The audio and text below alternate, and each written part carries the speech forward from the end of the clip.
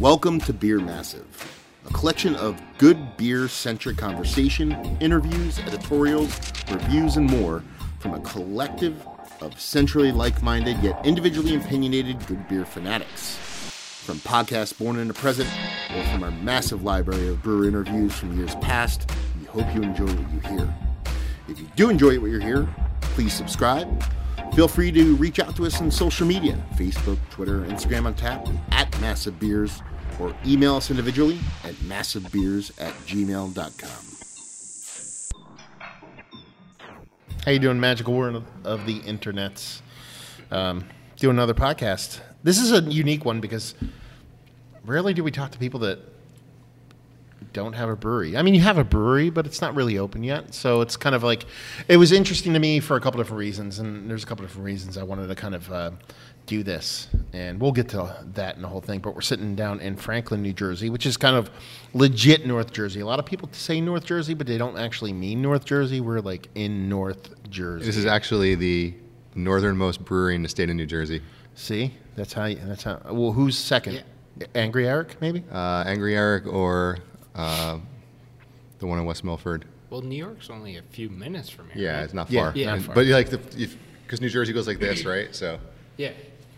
I know hand signals don't necessarily work in they podcasts. translate really well over podcast format. It goes up on an angle from New York toward but what North angle? Pole. We don't know. See, that's the whole thing. Sort of like 38 degrees. Oh. Well, I know 23. Anyway, sorry. No, this is actually perfect.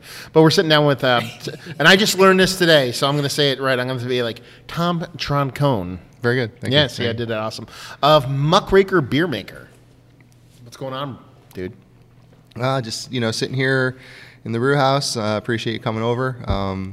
We might not be open for business yet, but we're pretty close. We should hopefully be open by July is the goal.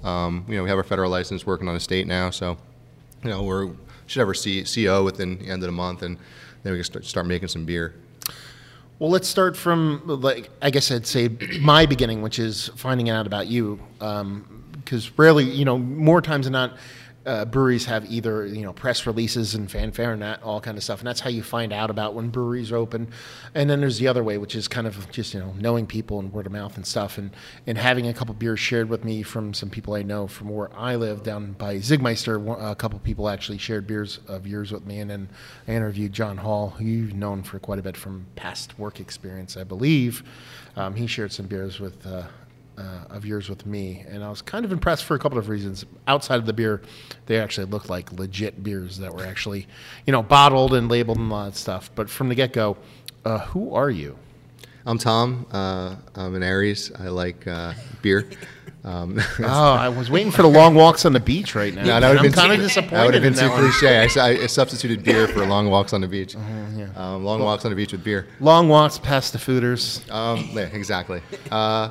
I home brewer for about 10 years, and been playing with the idea of opening something, but wanted to make sure I knew what I wanted to do, knew what I was doing, and we went over to Belgium for Quintessence and for the Night of the Great Thirst, and we came back, spent some time over there, at Cantillon, had just great dinner at this villa with Armand from Dry Fontaine, and it was like 25 seats only, and it was they were opening like rare dry beers, and that was great. And I came back. And when was this again? This was just in the spring. In spring, like April, and hanging out last year up at Night of Great Thirst in Maine with those guys at Ebenezer's and Raph from Bachrider, and everyone seemed to enjoy the beers I was making.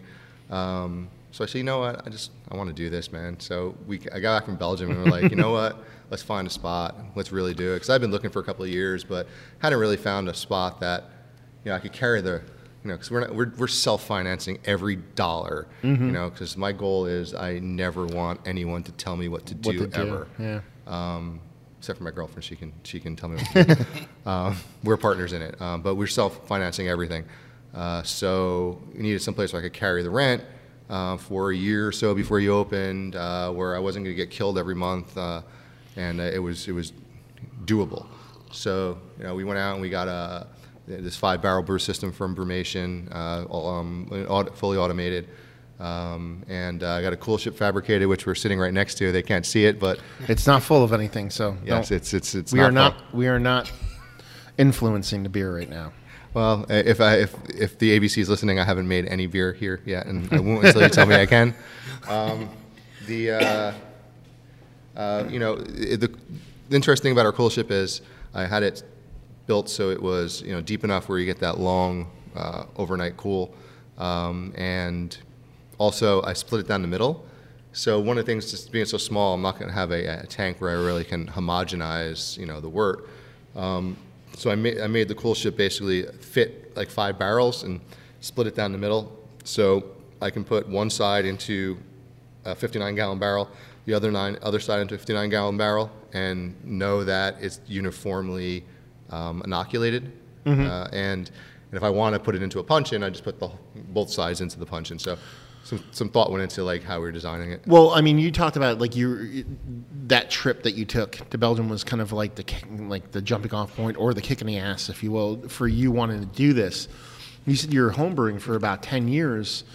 Was it strictly like wild beer where you just, is this what you, and that's what if I'm going to call you doing anything, I'm going to say wild beer. Would you say that's the correct term for what you're doing? Yeah, I would say wild and spontaneous. We're basically, I'm sorry, I'm getting a little ahead of myself talking about this divided cool ship, but going backwards, it's basically going to be seasonal brewing, so not a lot of temperature control on the fermenters, and so we're going to basically do wild and spontaneous in the winter when the overnight temperatures are between 20 and 45 or something like that, and then in the summer I'm going to make a ton of saisons, full 100% Brett fermentations, mostly fruited.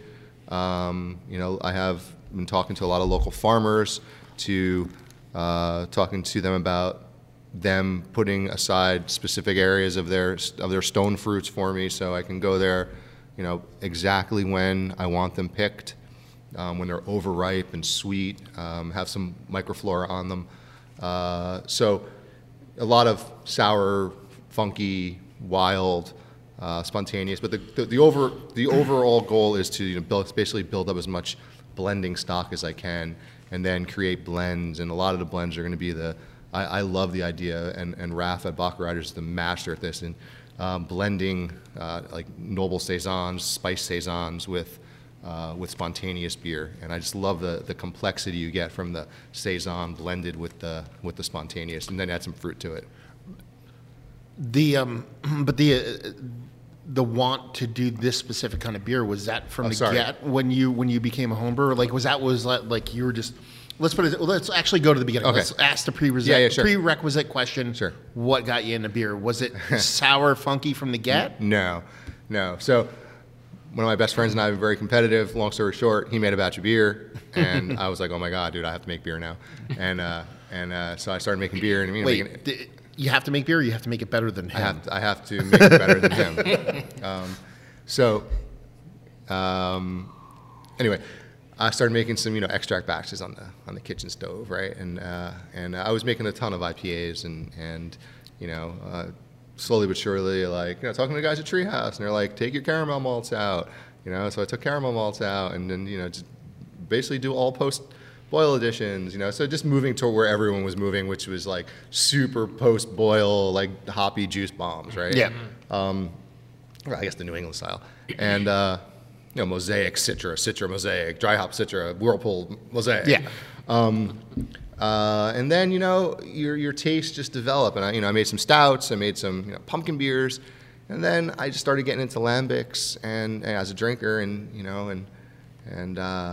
went lambic, sour, wild ale, saisons, and I just fell in love with it. And I stopped drinking IPAs and stouts, and give me a lambic. That's a hole to fall into, man. Once you fall into that lambic hole, it's. Am I allowed to curse in this podcast? You can. No, fuck no. Okay. Just making sure, because I curse a lot in real life, and I feel like no, but lambic is definitely fucking life, so I decided that if I was going to do this, so basically I started really, really experimenting at home, what you can do at home, and doing some kettle sours and learning how to control lactobacillus in the kettle on the hot side, and you know, then really starting to get into the mixed cultures, and you know, then basically I bought a maple syrup evaporating pan and put it in my backyard under a blossoming like cherry tree to try to get some, you know, get some microflora, and it worked, you know, and then it worked again and again. So I started cool shipping in the backyard, and you know, getting barrels from like Van Brunt Stillhouse in Brooklyn, and you know, running some beers through them to get the whiskey out of it, and you know, using them as, putting them in the wood for, you know, 2 months because the barrels were so small. So yeah, you know, I totally graduated, and then I stopped kettle souring, and I'm not gonna really. I don't think I'm gonna do any kettle sours here. You know, I think you can do, not to jump forward again, but in talking to Trevor from DeGard, you know, he was talking to me about, like, you can do a spontaneous Berliner Weiss and have it in your bottle for in just a couple months, right? Yeah. Just make a really, really super fermentable wort, run it through the cool ship, and it'll just start going, and you can ferment that out pretty quickly. So, so the beer portion of the show, like it was a love, and homebrewing was a love, but it really didn't take charge until you got into the kind of like sour, funky, naturally, spontaneously fermented, all the fun words we could throw at it. And then once that hit, it was kind of. I was brewing a lot, you know. I was brewing a lot at home, a lot of IPAs and, you know, stouts and fruit beers, and then one day I just decided to start making those fruit beers a little tart. You know, controlling the pH a little bit, and using some acid malt, and you know, just and you know, pitching some lactobacillus. So yeah, you know, once my taste started going in that area, then I look. My thing in this brewery is, you know, people ask me, well, why don't you make this? Why don't you make that? You know, my response is, I'm gonna make the kind of beer I like to drink. Mm-hmm. I'm not gonna, you know, I'm not looking to make beer that, you know, has a quote unquote market, right? Mm-hmm. I'm looking to make the beer that I like to drink. And if people, hopefully, you know, what I always say is people will buy my palate. Yeah. Right? So if hopefully the beer is good enough, hopefully people like it, hopefully people want to drink it. That's a common, what's the word I'm looking for? That's a common like thought process, in that people want to make, you know, nothing wrong with, if that's what you want to do, you want to make popularized beer, or what's trendy right now. But people lose the sight to just make good beer, and sometimes they're just trying to make the beer that people like, as opposed to just making good beer. And it's also, if you make good beer, it'll work. You just, you know. I agree. People have, how are you going to market? I'm like, hopefully I make good beer. You know? Yeah, and then it works. And I guess, you know, again, it's just me most days.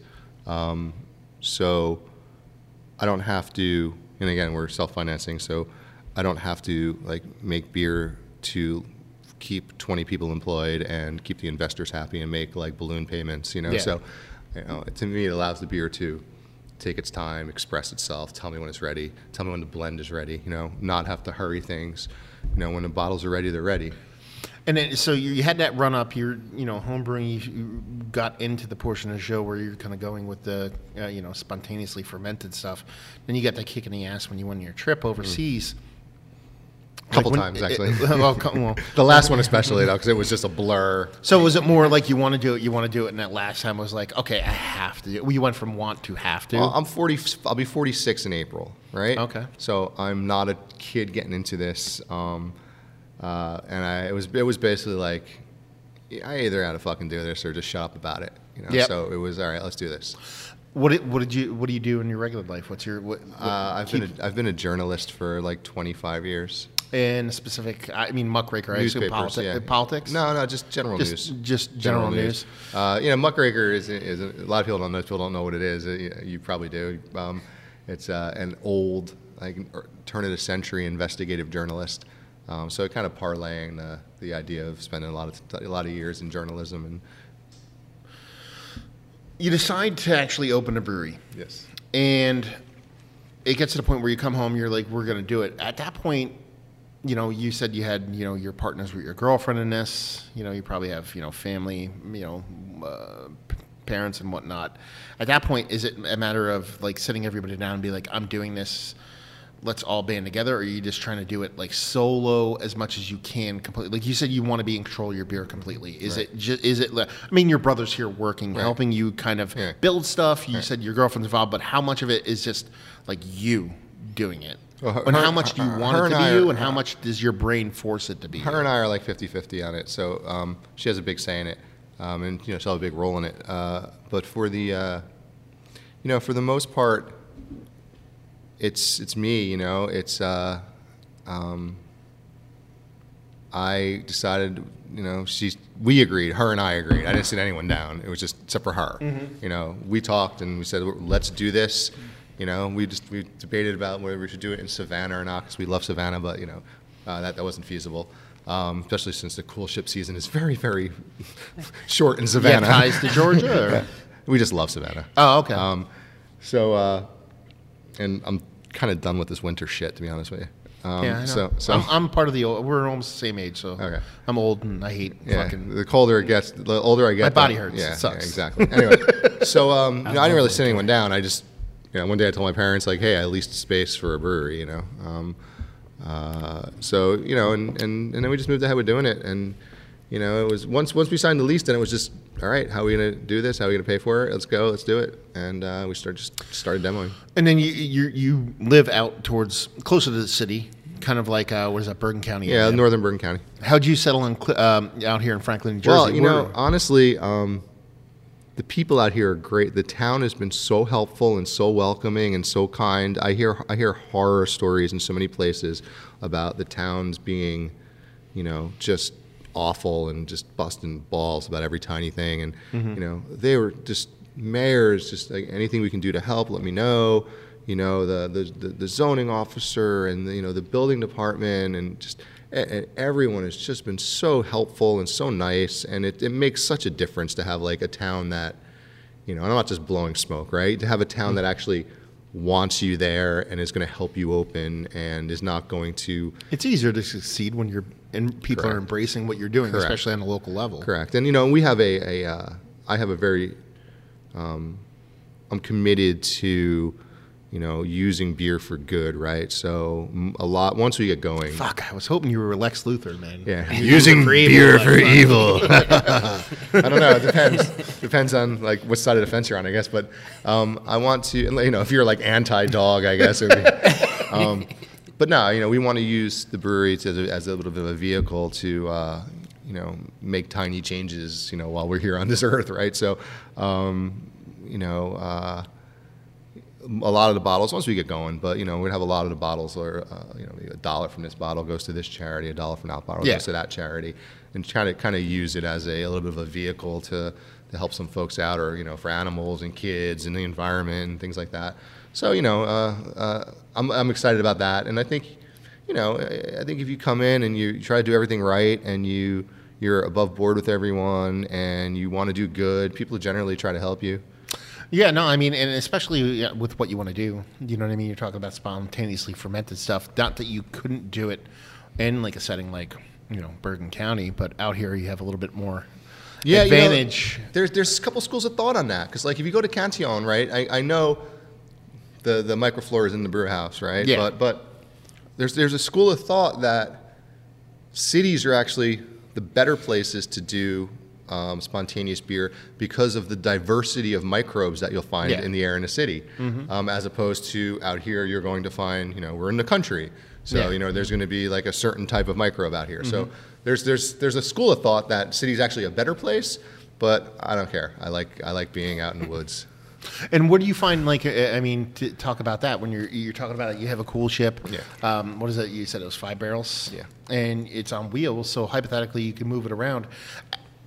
So for someone that's trying, or no, I shouldn't say trying, for someone that is opening a brewery that is, spontaneously fermented, partially, because you're gonna probably pitch to carbonate and stuff like that. Or, well, I mean, I'm not going to use like the young wort to carbonate. I will pitch yeast to carbonate, like a wine yeast, or stuff like that, neutral yeast, but more. I mean, maybe someday I'll be krausening and using, but I mean, only about a third of my batches are going to be spontaneous. The other, the saisons are not spontaneous. They're, And that was kind of what I was leading to. Like, in your brain, how do you separate control from not having control when you're in a brewery like this? Do you know what I mean? Because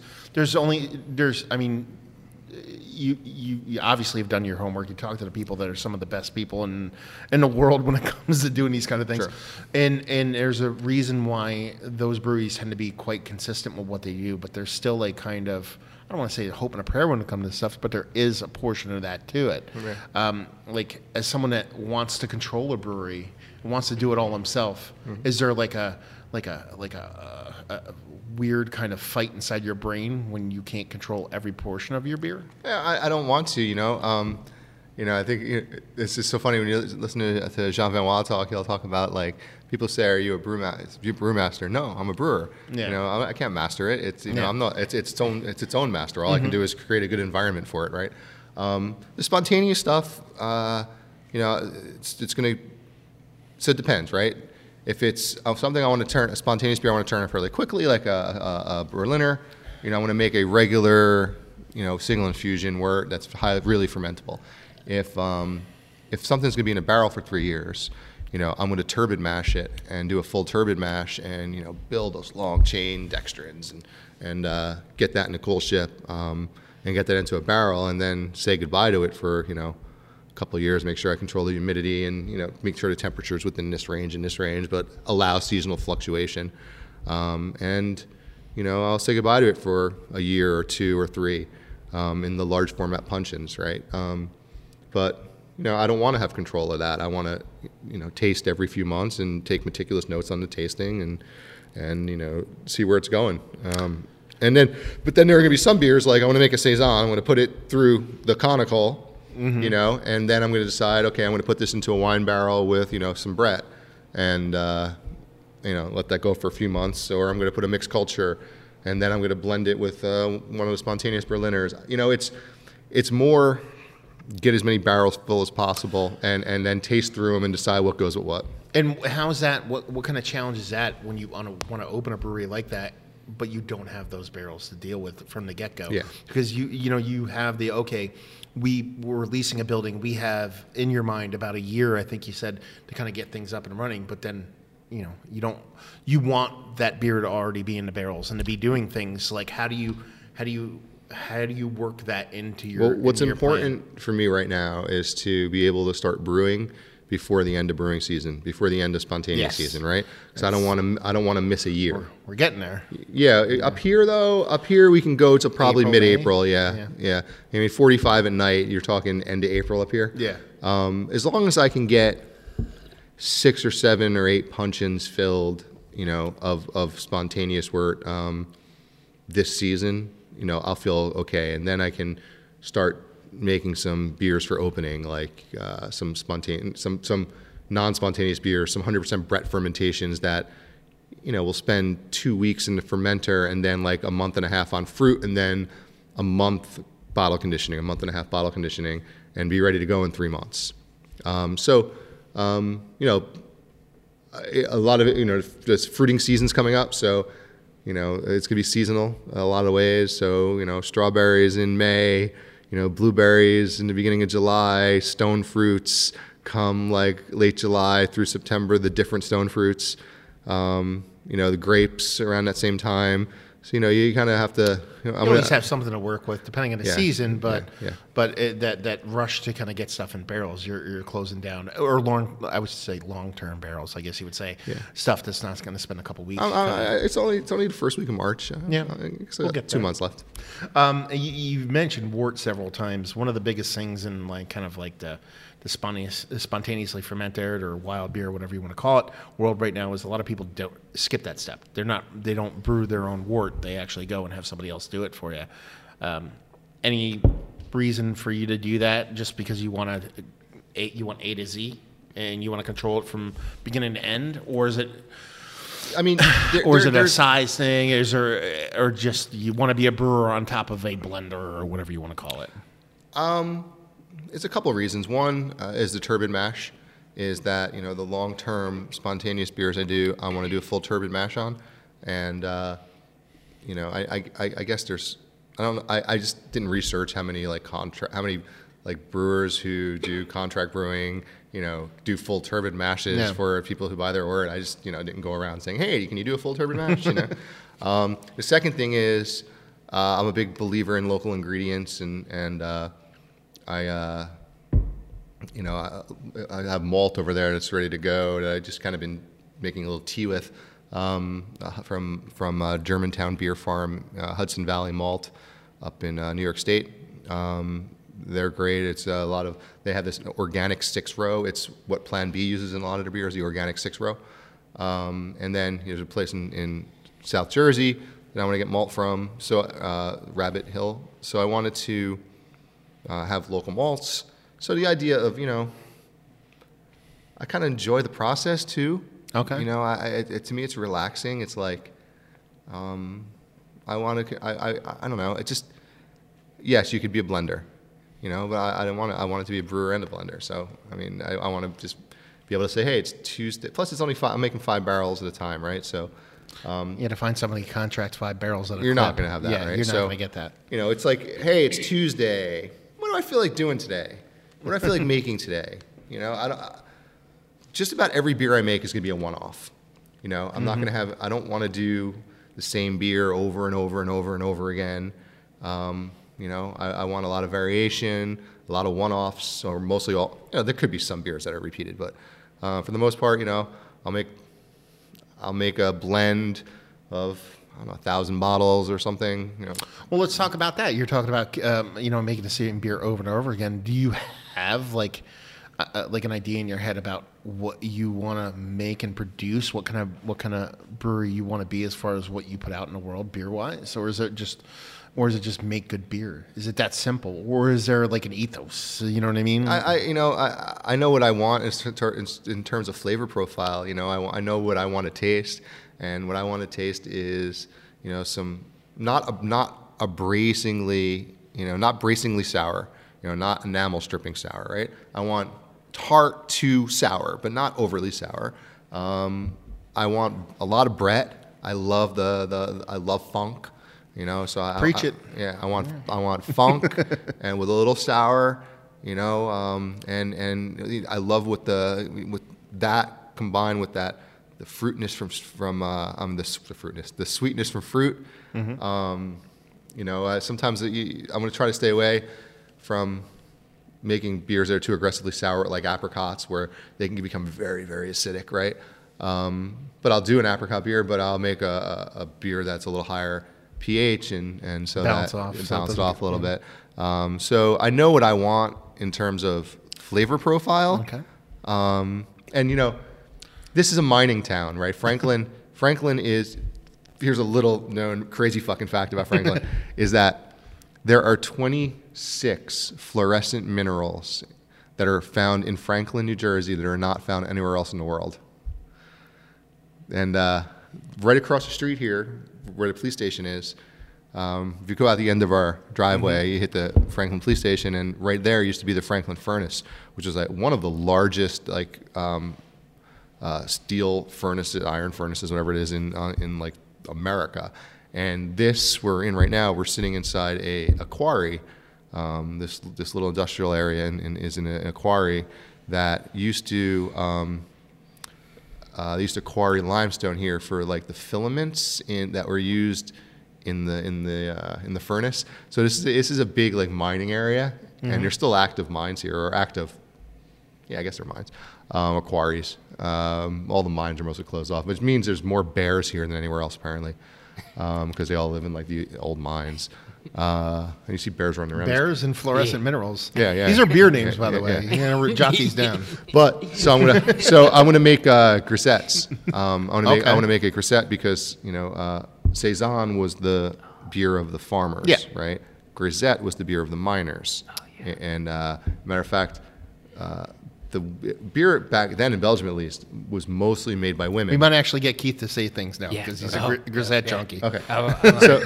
So women, the beer was mostly made by women because the men would be working in the mines or on the farms, and the women made the beer, right? And in the mines cases, especially, they worked for the mine companies, And the story is that they wore gray frocks, and that's where Grease gray. That's where grisette comes from. Is like the gray frocks that the women wore when they were Makes making sense beer because in your mines. heart is gray, Keith. So yeah. it just kind of makes sense. Yeah. So I want to make some grisette to kind of pay homage to the mining culture in the area. You have the Sterling Mine Museum right down the end of the road here, and then there's a lot of farming up here. So a bunch of saisons. I made a saison at home that I'm going to have you try in a couple minutes. Yeah. The brewery itself, we're talking about. This is the beginning of March. You said you're shooting for midsummer, or July. July is the goal. And that's people come, visit, drink beer, I think- or producing on a regular. I think I'd like to be producing by end of April, but the idea is initially to sell. Look, I don't. It's just presumptuous, and I'm not trying to. If I sound presumptuous or whatever, if people like my beer and enough people like my beer, which would be good, like I will forever have a no line policy, right? I hate fucking lines more than They're the worst. the idea that anyone would wait in line for my beer makes me feel uncomfortable, right? So, I'll sell beer online, like on the internet, right? Through a store, and then, it's the model where you buy the beer online, you come pick it up, at the brewery, and when you come here, there'll be, some bottles to open that maybe are on-site only bottles. Yep. So you can sit down. We're gonna have soccer on pretty much all the time. Fuck yeah, motherfucker. So one of the first things when I walked in here, we never met before this, and when I was like, he had soccer on, he's watching soccer all day. I'm like, hell yeah, dude. It was actually West Ham United versus Newcastle, and then before that was watching the El Clasico with Real Madrid Barcelona. Before that, I watched United win against Southampton. And then before that, Don't even watched say it. Arsenal tie with Tottenham at Wembley. Don't even talk about it. We're not. So talking it's a about it. long day of football. I've never raged quit a podcast before. But we're gonna have soccer on here all the time. So if you're a soccer fan, cool. If not, we'll have 2 televisions. I can change one, I guess. So it's basically going to have the sales online. So hopefully, like by July, I'm selling beer online. And then, I'll have by the end of July, I'll have the first day where people can come to the brewery and So tap room open, I would assume, once, twice a week if you want to come by and have a beer. But if you want to buy stuff, you buy it online. you can buy it here too, though. And you can come here and pay. Yeah. And, but you're talking probably like 1 or 2 days a month to start to be open. Okay. Because one of the things I know, and maybe you probably know way more about this than I do, but one of the big hurdles when it comes to opening a brewery in Jersey, more specifically a farm brewery, is it's fucking almost impossible the way the rules are written, as far as I've been told. Yeah. And you're essentially doing a farm brewery, but in an industrial complex. That's kind of how I view it. I'm not doing a farm brewery. No, you're not doing a farm brewery, but you're you're producing farm-like beers in an industrial complex. Is there any specific hurdles with the kind of beer and what you're trying to do that you had to get over as opposed to just a regular brewery, or as far as ABC is concerned, it's just you're just producing wort, you're making beer, done and done? I'm not doing anything different in any other brewery in terms of what the law says, right? Yeah. It's like I'm producing wort. I'm going to either add yeast to it or not add yeast to it, but it's going to ferment, and then I'm going to put it into bottles, get the labels approved, and and sell it to the public. So in that regard, I'm not doing anything different. I don't have like 3 acres of like peach trees outside or whatever. That'd be great if I did. My God. The challenge is like, okay, what kind of microflora am I getting here? So that's gonna be interesting. Did some tests with some little jars outside and stuff, and tests seem to work pretty well. So we'll see what happens, but. And it's also temperature control and humidity control and that sort of stuff. It's a fairly big space, so and the temperature up here, it's like 2 degrees one day and then 92 and like 3 months later. Yeah. Welcome to. I was going to say northeastern Pennsylvania because that's where I'm from, but this is very similar to. Well, let's talk about the facility itself because you're talking about it here. It's kind of unique. We're actually sitting in like the brew house portion of the show right now, and we're sitting next to the cool ship. but you actually have the ability to kind of inoculate internally. You don't even need to have your coolship go outside because of the way you have it set up here. Yeah, so the cool thing and the thing that really made me say, ooh, I want to do this here, is when I walked in and I saw at the very top, the brew house has like 20-foot ceilings, something like that. At the very, very top, right across from each other, are two like slatted windows that are on like drawstrings. And in the summer, I found like I was opening them and getting this nice cross breeze when we first looked into space, and I was like, this would be amazing. So if I knock out to the coolship, I just open both of those, and you just get this immediate cross breeze because, you know, we're in an old quarry, so the wind whips up pretty good. And, you know, we come out of this quarry, and then you go downhill more, you know, all the way down to the lake. So, you know, it's another 100 feet or so down. So you get this kind of cascading of the microflora that comes off the top of the hill there. You know, so yeah, I mean, and the 20-foot ceilings allow like the steam to just go up and hopefully, you know, condense on the wood rafters and maybe start falling back down. I don't know, down eventually over time. But yeah, you know, I put wheels on the coolship because I wanted to be able to, if I have to maybe move it out by the garage door, or I can roll it down the hallway, or, you know, I can put it in the back, roll it out to the back of a truck, or, you know, this just having the mobile coolship was important because I just want to be able to move it around. It's cool. So you didn't want to be in a strip mall, is what you're saying? I couldn't. I just no. It's a joke. Yeah, no. No. Nothing against breweries that are in strip mall. Matter of fact, you know, I was recently down at Jug Handle in Tinton Falls, and I have a nice little location. Yeah, you know. no, and a lot of people lose sight of that. Is that there's no one. You can get to a lot of different places in different ways. And yeah, Manskirt that's in a bank, old bank. Yeah, you know, Zigmeister's in an old car dealership. Yeah, so. Yeah. Like what is it? I've a couple. Strip mall breweries are fantastic. Almost every brewery nowadays is like an industrial complex. Yeah. And that's kind of what you're in, but one that was built probably right around the turn of last century. And our goal, the goal for me here is to, you know, I don't want to get too far ahead of myself, but like the goal here is to eventually have this be just a manufacturing space, yeah. Right? And to open a tap room in town on like a main street. You know, where it's more of a pedestrian environment. It's more of a, you know, public retail environment. I don't want you to move up. Yeah. Like old warehouses are like my jam, dude. So just in places like this is where it has. You know, it's really interesting. It's quirky and it has some character to it, which I like. And first thing I did when I came here was threw some colors on the wall. And my girlfriend was like, "Why are you making this fucking romper room?" And I'm like, I don't know, because it's like an old warehouse, an old factory or whatever the hell it is, and why not throw some color on the wall, you know? You look behind him is this bright red wall. You can't really see. You can't see it through the radio waves. They can see it. I have a question. Shit! I know I don't talk much, but so would the tap room be bottle pours mostly when people came in? Because I know you said if this is earlier before the podcast. If I'm doing well enough, you know, where I'm turning this into a production facility and opening up a tap room, that's going to mean I now have staff and whatnot. So at that point, you can't have a tap room in town and not have drafts, right? Well, here, are you gonna?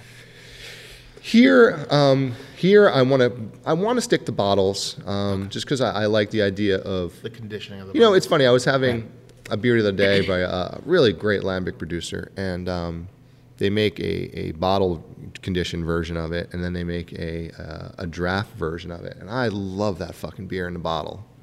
And I had it on draft, and it's a different beer. You know, it's still great, but it's just different. Yeah.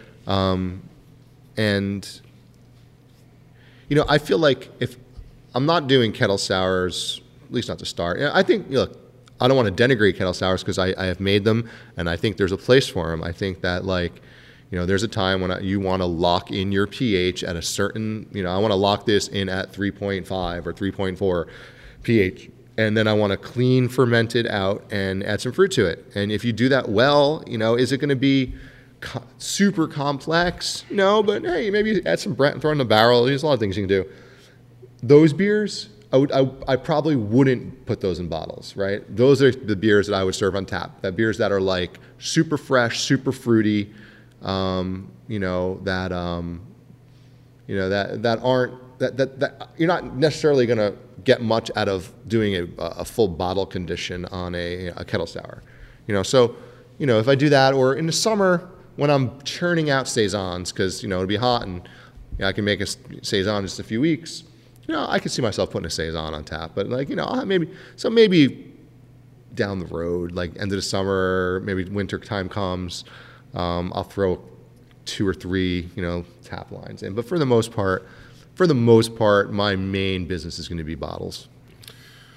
Sorry for interrupting. It's okay, Keith. You're allowed to say stuff. We've talked about this before. Yeah, you won't get in trouble. Someone else is here. He just spoke. Yeah. What do you drink when you're not drinking your own beer? Like, are you strictly still? Do you still get off on like things outside of the spontaneously fermented world, or you just kind of dialed in and that's kind of just what you like is what you like? There's nothing wrong with that. I'm from I bet you well, not everyone, but like a lot of people who are listening know someone I drink with. I would almost bet you, and I drink a lot of stuff, and we do a lot of sharing. We do a lot of shares, and everyone brings something, and if I'm at a bar, I want. Do you have any lambic? No. Okay. Do you have anything? You have any saisons? Anything sour? Anything funky? Anything? I know what I'm looking for. But if you told me like you can only drink one beer forever, I'd be like, okay, give me goose. I would just drink goose forever. I mean, it's like, to me, it is like beer level 1000, right? I mean, it's the top apex of fucking beer, right? So I would just drink Girardin Goose or a Cantillon Bio Goose or Dreifontainen Oud Goose or some blend that Raff Baccarat or Uli at HRT or one of those guys put together. And I would just, or give me some saisons that Danny made down at Fantôme. I'll do that forever. But you know what? I don't want to just talk the Belgian beers. I actually have a membership to the Crooked Stave Bottle Society because I think Crooked Stave is probably the most underrated brewery in the fucking world. Because Chad is like the god of fucking yeast, and none of us are doing this without Chad's research. There's a lot of great beers. I was just out. My friend Joshua works at Black Project, so I was out with James at Black Project sometime in the last year. I drink a lot of beer, and a lot of different kinds of beer. But it's it depends what people bring. Obviously, give me an art. And I'll sit here, give me an art or an Ann, and I'll sit here and salivate in the fucking glass, So, give me a wine, give me a Sean Hill farmhouse ale that you put in wine barrels. Okay, that's fine with me. I'll drink that for the rest of my life, and I'll be good. So I don't know, I drink a lot of different beer, but it's mostly I like farmhouse ales and stuff that's has some funk to it, some sourness. What do you think about what the beers are trying to produce or going to produce? And I rarely drink my own beer, by the way. I drink other people's beer. It's like you don't listen to your own music, No. I don't know. Everybody says that, but they listen to their own music, and they're pretty critical about it. So, what do you think about Jersey? The beer scene here in general, and how not necessarily how they're going to accept you, but just the mindset, because it's weird for me. Jersey's always been a weird place because it was one of the biggest areas of import for Belgian beers for years until Shelton took over, and then now it's kind of dropped off the face map, and now breweries are coming up, and there's a lot of new styles, but you don't see a lot of spontaneously fermented stuff. There's some people doing it down and around this area. What do you think about Jersey as a whole, beer-wise? I think that this is where you piss everybody in Jersey off. There's there's like something like 100 breweries in New Jersey now. So like, you know, every day I hear of one. I never even heard of that brewery, you know. So not every day because there's more than 100 days, but you know, there's great beer that's being made here, and you know, a lot of different kinds. You know, Referend is doing amazing stuff with blending and barrel aging and mixed culture and spontaneous beers, and you know, his spontaneous Berliner Weisses are world class. All the way up to, you know, friends with the guys at Bricks who are just like churning out like just amazing IPA after amazing IPA. And matter of fact, today they had their big Silk City Imperial Stout release, like 7 varieties that just sounded delicious. I just couldn't make it. I was there. Oh, were you? Yeah. I had to go get my car fixed today, and it was Clifton, New Jersey at noon, so I've been out and about all day, bopping around. And I didn't even know they were having a release, just kind of popped up. And then, you know, Matt over at Zigmeister, you know, he was the head brewer at Kane, and before he opened that place. And he had a Stout Fest last weekend or 2 weeks ago where he had something like 72 fucking stouts or 54 stouts, a ridiculous number like that. So, I mean, and his Deep Sea, like, IPA series in cans is fantastic. Joe at Manskirt, who has the same system I have, so he's been a huge help in, like, questions I have, like, why is this working? You know, I was just over there, and you know, he had a Pilsner in cans that I thought was delicious. Yeah, it's checks and balances. Yeah. So I mean, you know, I think Jersey's making great beer. What about the beer drinker, the Jersey beer drinker in general? Any thoughts about that? Because since Jersey is a newer place for beer, it seems like there's a lot more kind of newer people getting into beer. And I mean, take it for what it is, but there tends to be kind of an arc to everybody's beer journey, and that usually starts off at a certain point and then ends with funky lambic stuff like that. People usually progress to that point, unless they're inherently a sour freak. I find that the Jersey crowd, I mean, I find it's a fairly mature beer palate. You know, like all I know is I go up to Maine quite often. You know, go up to either to Navarre Rez, Shaheen's place in Portland, which is amazing, or Ebenezer's at Chris Lively-owns out in Lovell, which is like fucking Mecca, right? Yeah. And you know, there's Jersey people everywhere. You know, I'm going up there with Jersey folks. I'm running into Jersey folks. There's, you know, from Jersey. I'm from. And then again, you know, I find that I happen in fucking France too. But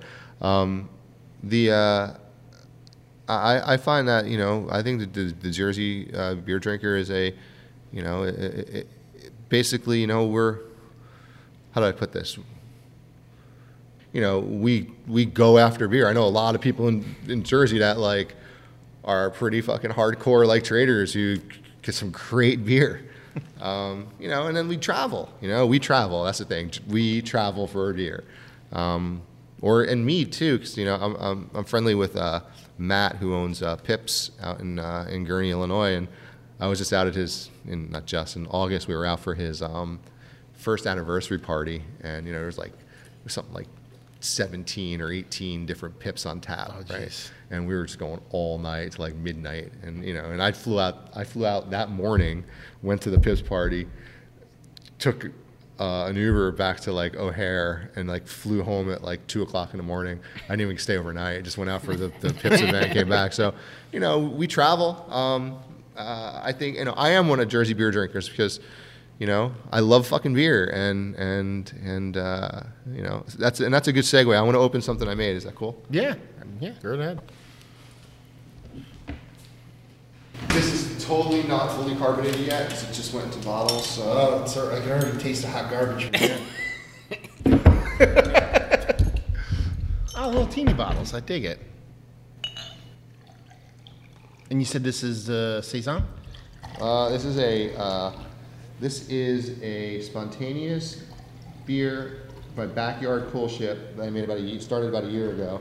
Blended with and then it was fermented out in a barrel, and then put on peaches, Saturn donut peaches, and then I made a Saison, and I racked the Saison onto the donut peaches, after I took the spontaneous beer off. Fermented it out with fig puree. Took the whole thing, put the whole thing in a gin barrel with Chardonnay grapes and Chardonnay must, and let it re-ferment, and pitched Brett, and let it re-ferment in the gin barrel with the Chardonnay grapes and the Brett. I like that. I like it. Keith approves. So it's been about a year. No, it's delicious. So we're not, this is not something I made here. Yeah. So I don't want anyone to ABC, think this is not been made here. This is essentially This a is homebrew. It's cool because I like it because it's how do I put it? Hot garbage is that? No. Oh, definitely without because the peaches and the figs are indiscernible from each other. It's almost like they're the same kind of fruit. It's almost like a figgy peach kind of thing. That's what I'm getting. I get overwhelming gin, and I think that's going to dissipate in the bottle over time. I get a lot I of. don't get a ton of. I get a gin mixed drink because gin by itself straight is harsh as fuck, and I don't get any kind of harsh. Well, maybe not vibes. overwhelming is the right word, but the most prominent flavor for me in it is gin, and then peaches, because both beers were one re-fermented on peaches, and then I just racked that off the peaches and put the saison onto the peaches with a single strain saison yeast, and so it fermented on the trub on the yeast that the spontaneous beer had re-fermented on the peaches. No, it's fun because it's super dry, but it's tart, but not sour at all. But at the same time, it's very sweet. But none of it kind of gets out of control because I'm happy everything's with kind it. of fighting back and forth with each other. It'd be really interesting to see what it tastes like carbonated. Yeah, so it only went in bottles like 3 weeks ago. So It's a little carbonated. it's a little carbonated. Yeah. But And carbonation is a really big deal. A lot of people don't. I feel like a lot Well, of people don't. I'm a fan of.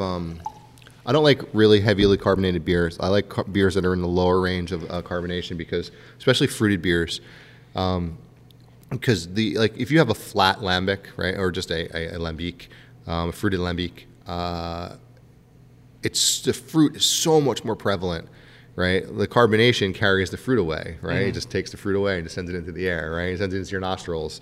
So, when you have a little less carbonation in a fruit beer, you get the fruit a lot more. Like I was at a Casey, and he has some beers that he won't sell to the public, and they're beers that didn't carbonate in a bottle, right? So he just sells them there for on-site only, right? Yeah. And some unfucking believable, be like Italian plums and elephant, just amazing beers. But the fruit is so much more prominent because the low level of carbonation. Yeah. So this beer it's not fully carbonated yet, but like the carbonation, you're talking maybe 2.1, 2.2. I want to keep the carbonation on a lot of these beers lower, on the lower end of the scale. But if you have a Berliner Weiss or something, you're gonna 4 levels of CO2, right? But these type of beers that it's been a while in the barrel, have some dissolved oxygen in them already. I don't want to overcarbonate them. I want them to be on the lower end. How mentally the type of beers that you make and the type of beers that other people make that are kind of adjacent to the stuff that you make, how do you feel about them in the wild as far as how people treat them as far as trading and aging? Because lambic is like that's like upper level trading fucking status shit. That's what people gonna go ape shit. When you get to be like one of those batshit crazy trader people, that's kind of where it lands. Like, how do you feel like you put your beers out, you start getting them out in the world, and they're being sent around? And I would feel honored, Yeah. But also, like, the part of you kind of get like a little bit worried. Shit. You don't give a shit? I don't give a shit. All right. I dig it. I'm one of those people who like, you know what? You got to give up control at some point. It's a consumer product, It's right? leaving here the way you want it. It's a consumer. After that- It's a consumer product. Yeah. You buy a car from a car dealership, right? And like, you take it home, and that car. Oh my God, that car is now worth. I paid $30,000, and now it's worth $60,000. And then you sell it for $60,000. The dealer doesn't fucking chase you down and be like, "You sold the car I sold you. I sold you something. You own it now. I don't fucking own it anymore. You do what you want with it. Throw it against the wall." Hopefully you drink it and like it. I prefer if you drink it and like it. By the way, everything tastes better if you throw it against the wall. Just so everybody knows, that's actually That's the proper I way. prefer if you drink it and enjoy it Can I and just say share that it. I really like this? You can. I think the fruit and the gin is perfect for me. If anything, It's- if we take it's- anything away from this podcast, it's the fact that Keith has talked way Oh, yeah, more I'm than he's sorry. ever had I'm in the sorry. history of mankind. I apologize. So he's the best color man in the business, right He likes now. it. He likes it. He likes it. Keith likes it. Yeah. I mean, But you know, the idea, and I'm not getting on anyone's case, but the idea that you sell a beer, and then like you see people trying to resell it, and you want people to take pictures of your fucking beer and that they bought from you to prove they still own it and send it back. I mean, just stop, just stop. Unless I mean, I could see in some cases like you're a member of a super private club, and you get a beer that like all of a sudden is worth like $5,000 and you're selling it for like $5,000 and you pay like $18.95 or $38 for it or something. I mean, I get it. If you're on the brewer, I guess that's why if you go out to some breweries and you want to drink on site, they're charging you $450 for the bottle because they know you can sell it for $1,000. So I think that, and I wouldn't do this, but like I think if you go to a brewery. And look, I think it's presumption, Steve. I just hope people like the beer. I don't give it, beyond that, I'm not even thinking about it. But the idea of, you go to a brewery and like you buy a beer and it's $35 or $15 or whatever it is, and you can sell it for $400, right? And don't be surprised the next time you go to that brewery and the beer's $100. yeah, because you're dictating the market. And you can't get fucking angry then. So, Yeah. But I mean, I'm talking as a consumer. Yes. Yeah. As someone who wants to, people to like my beer, and I feel like, once I set what I think is a fair, I'm in the Belgian. You go to fucking Cantillon and like the goose is €9. It's like, and like that's not going for €9 here. But I feel like you make a good product, you sell it for a fair price, and what people want to do with it after that is their business. I can only control so much. We're several months away from you opening. Hopefully, within the next 4 or 5 months, you're actually going to open. Like if people like listen to this and then go, you know what? Let me pop in there because honestly, we're kind of in the middle of nowhere, but we're not that in the middle of nowhere. It's Route like 23 is right there. Yeah, Route 23 is right here, and there's a bunch of breweries you can actually hit from there. If people decide to come out here, what do you want them to expect? Do you know what I mean? What do you want? Like in a perfect world, They'd be United fans. Oh my God! Wait, you didn't say anything about wanting assholes at your breweries. They'd support the Red Bulls and United and United. Fucking. Why? Why do you have to like? Well, you're a Yankee fan. I'm a Yankee fan too, by the way. But I like Arsenal too, though. I don't hate Arsenal. But great. I hate Man U's. But I have a friend who's a Tottenham fan. I have a guy I work with who's a Tottenham fan. Well, I know people that know serial killers. Every now and then I go to him. Hey man, I have a question for you. He's like, what? I was like, have you ever seen Tottenham win the league? But no, I don't know. Just expect soccer to be on. Expect music to be playing. Just over the soccer. I'm not going to have. What kind you're of music? Putting them on the spot here. Limp Bizkit. No, definitely not Limp. Definitely not Limp. I'm never Bizkit. coming here. You're a fan of the Limp Bizkit of the EPL, which is Manchester United. So. Hey, ooh. If Limp Bizkit is the That's okay. greatest band of all time. You don't. You don't have to answer that question. No. No, I'll have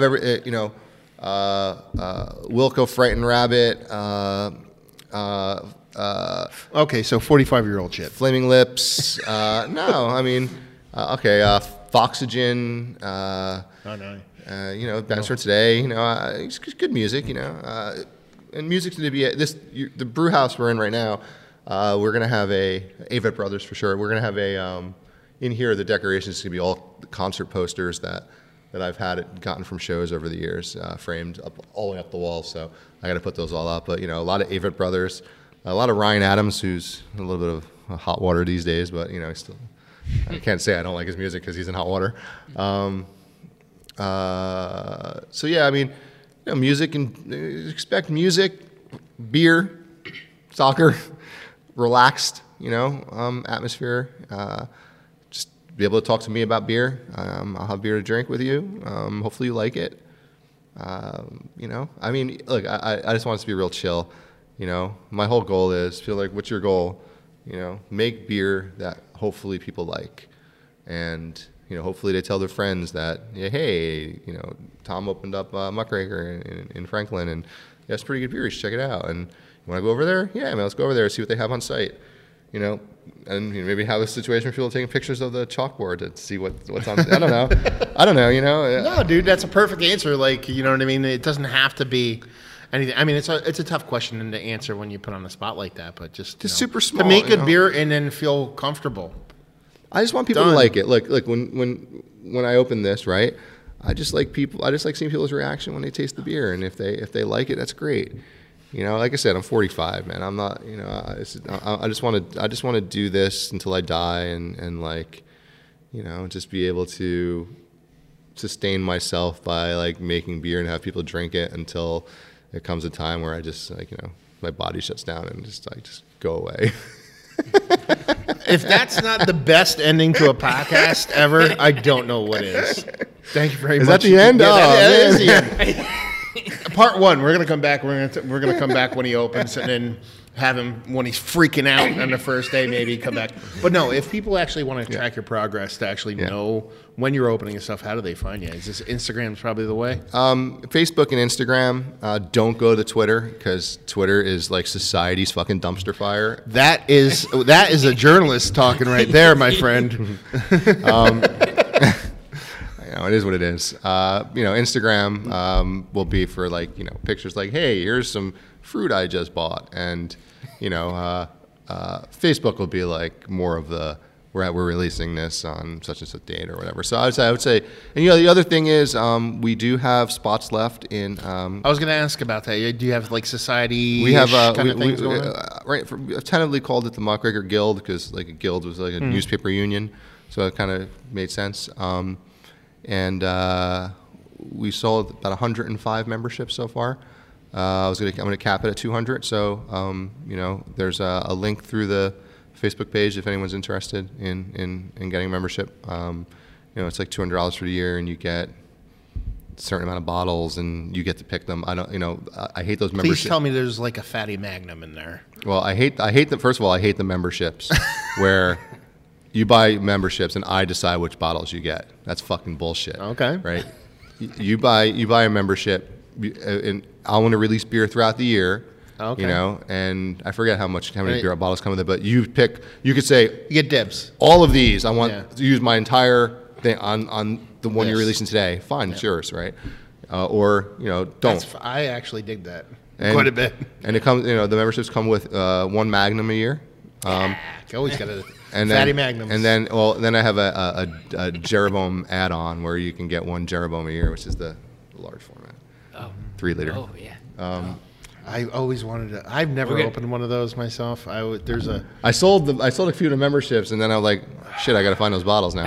Yeah. But good luck with that. I know where you'll have to go buy some and drink them, and then I know where I can get them, but they're just a little pricey. There's like a 3-liter Guten Carlus from like 2001 I've been eyeing for like 15 years, but I don't know who's going to drink it with me. Yeah, we had to share it. We had to share when we were in Belgium. We had to share a Grote Dorst, which is, I don't know if you guys know what it is. It's like the number one. It's like been the number one beer bar in the world for like however many years, and it's owned by Jan and Kurt Paniel, who they make the Grote Dorst blend every year. And their son, Jan, who is the youngest brewer in Belgium, he turned 18 last week, and he owns a brewery, Van Of course he does. Yeah, Van Mol, which he opened when he was 16. Actually, a legit brewery. Him and this guy Erwin own it. So like we were over there, and we had to share a Grote Dorst, and like they were opening like 1950s Lambics, and God almighty. That's the shit that makes my wiener hard. Like Island Bosch and Gozens and things like that. So you heard it here first. When he opens first day, he's going to have 6-year-old Lambic. Yeah, right. He's going to be open Magnums and 6-year-old Lambic. So everybody knows. So yeah, so we do have a membership, and we're going to cap it at 200. So if anyone wants to join, just go to the Facebook page, and that's the best place to follow the progress. But I'm not too good with that stuff, like posting progress. 'Cause I just, it's like one day I'm going to be open. It's like one day I'm not going to be open, and then one day I'm going to be open, and hopefully people like the beer. And I'm not big with promotion and like. I'm not gonna. It's the best beer. It's. Hopefully people like it. You guys enjoyed it. That's good. Hopefully more people enjoy it.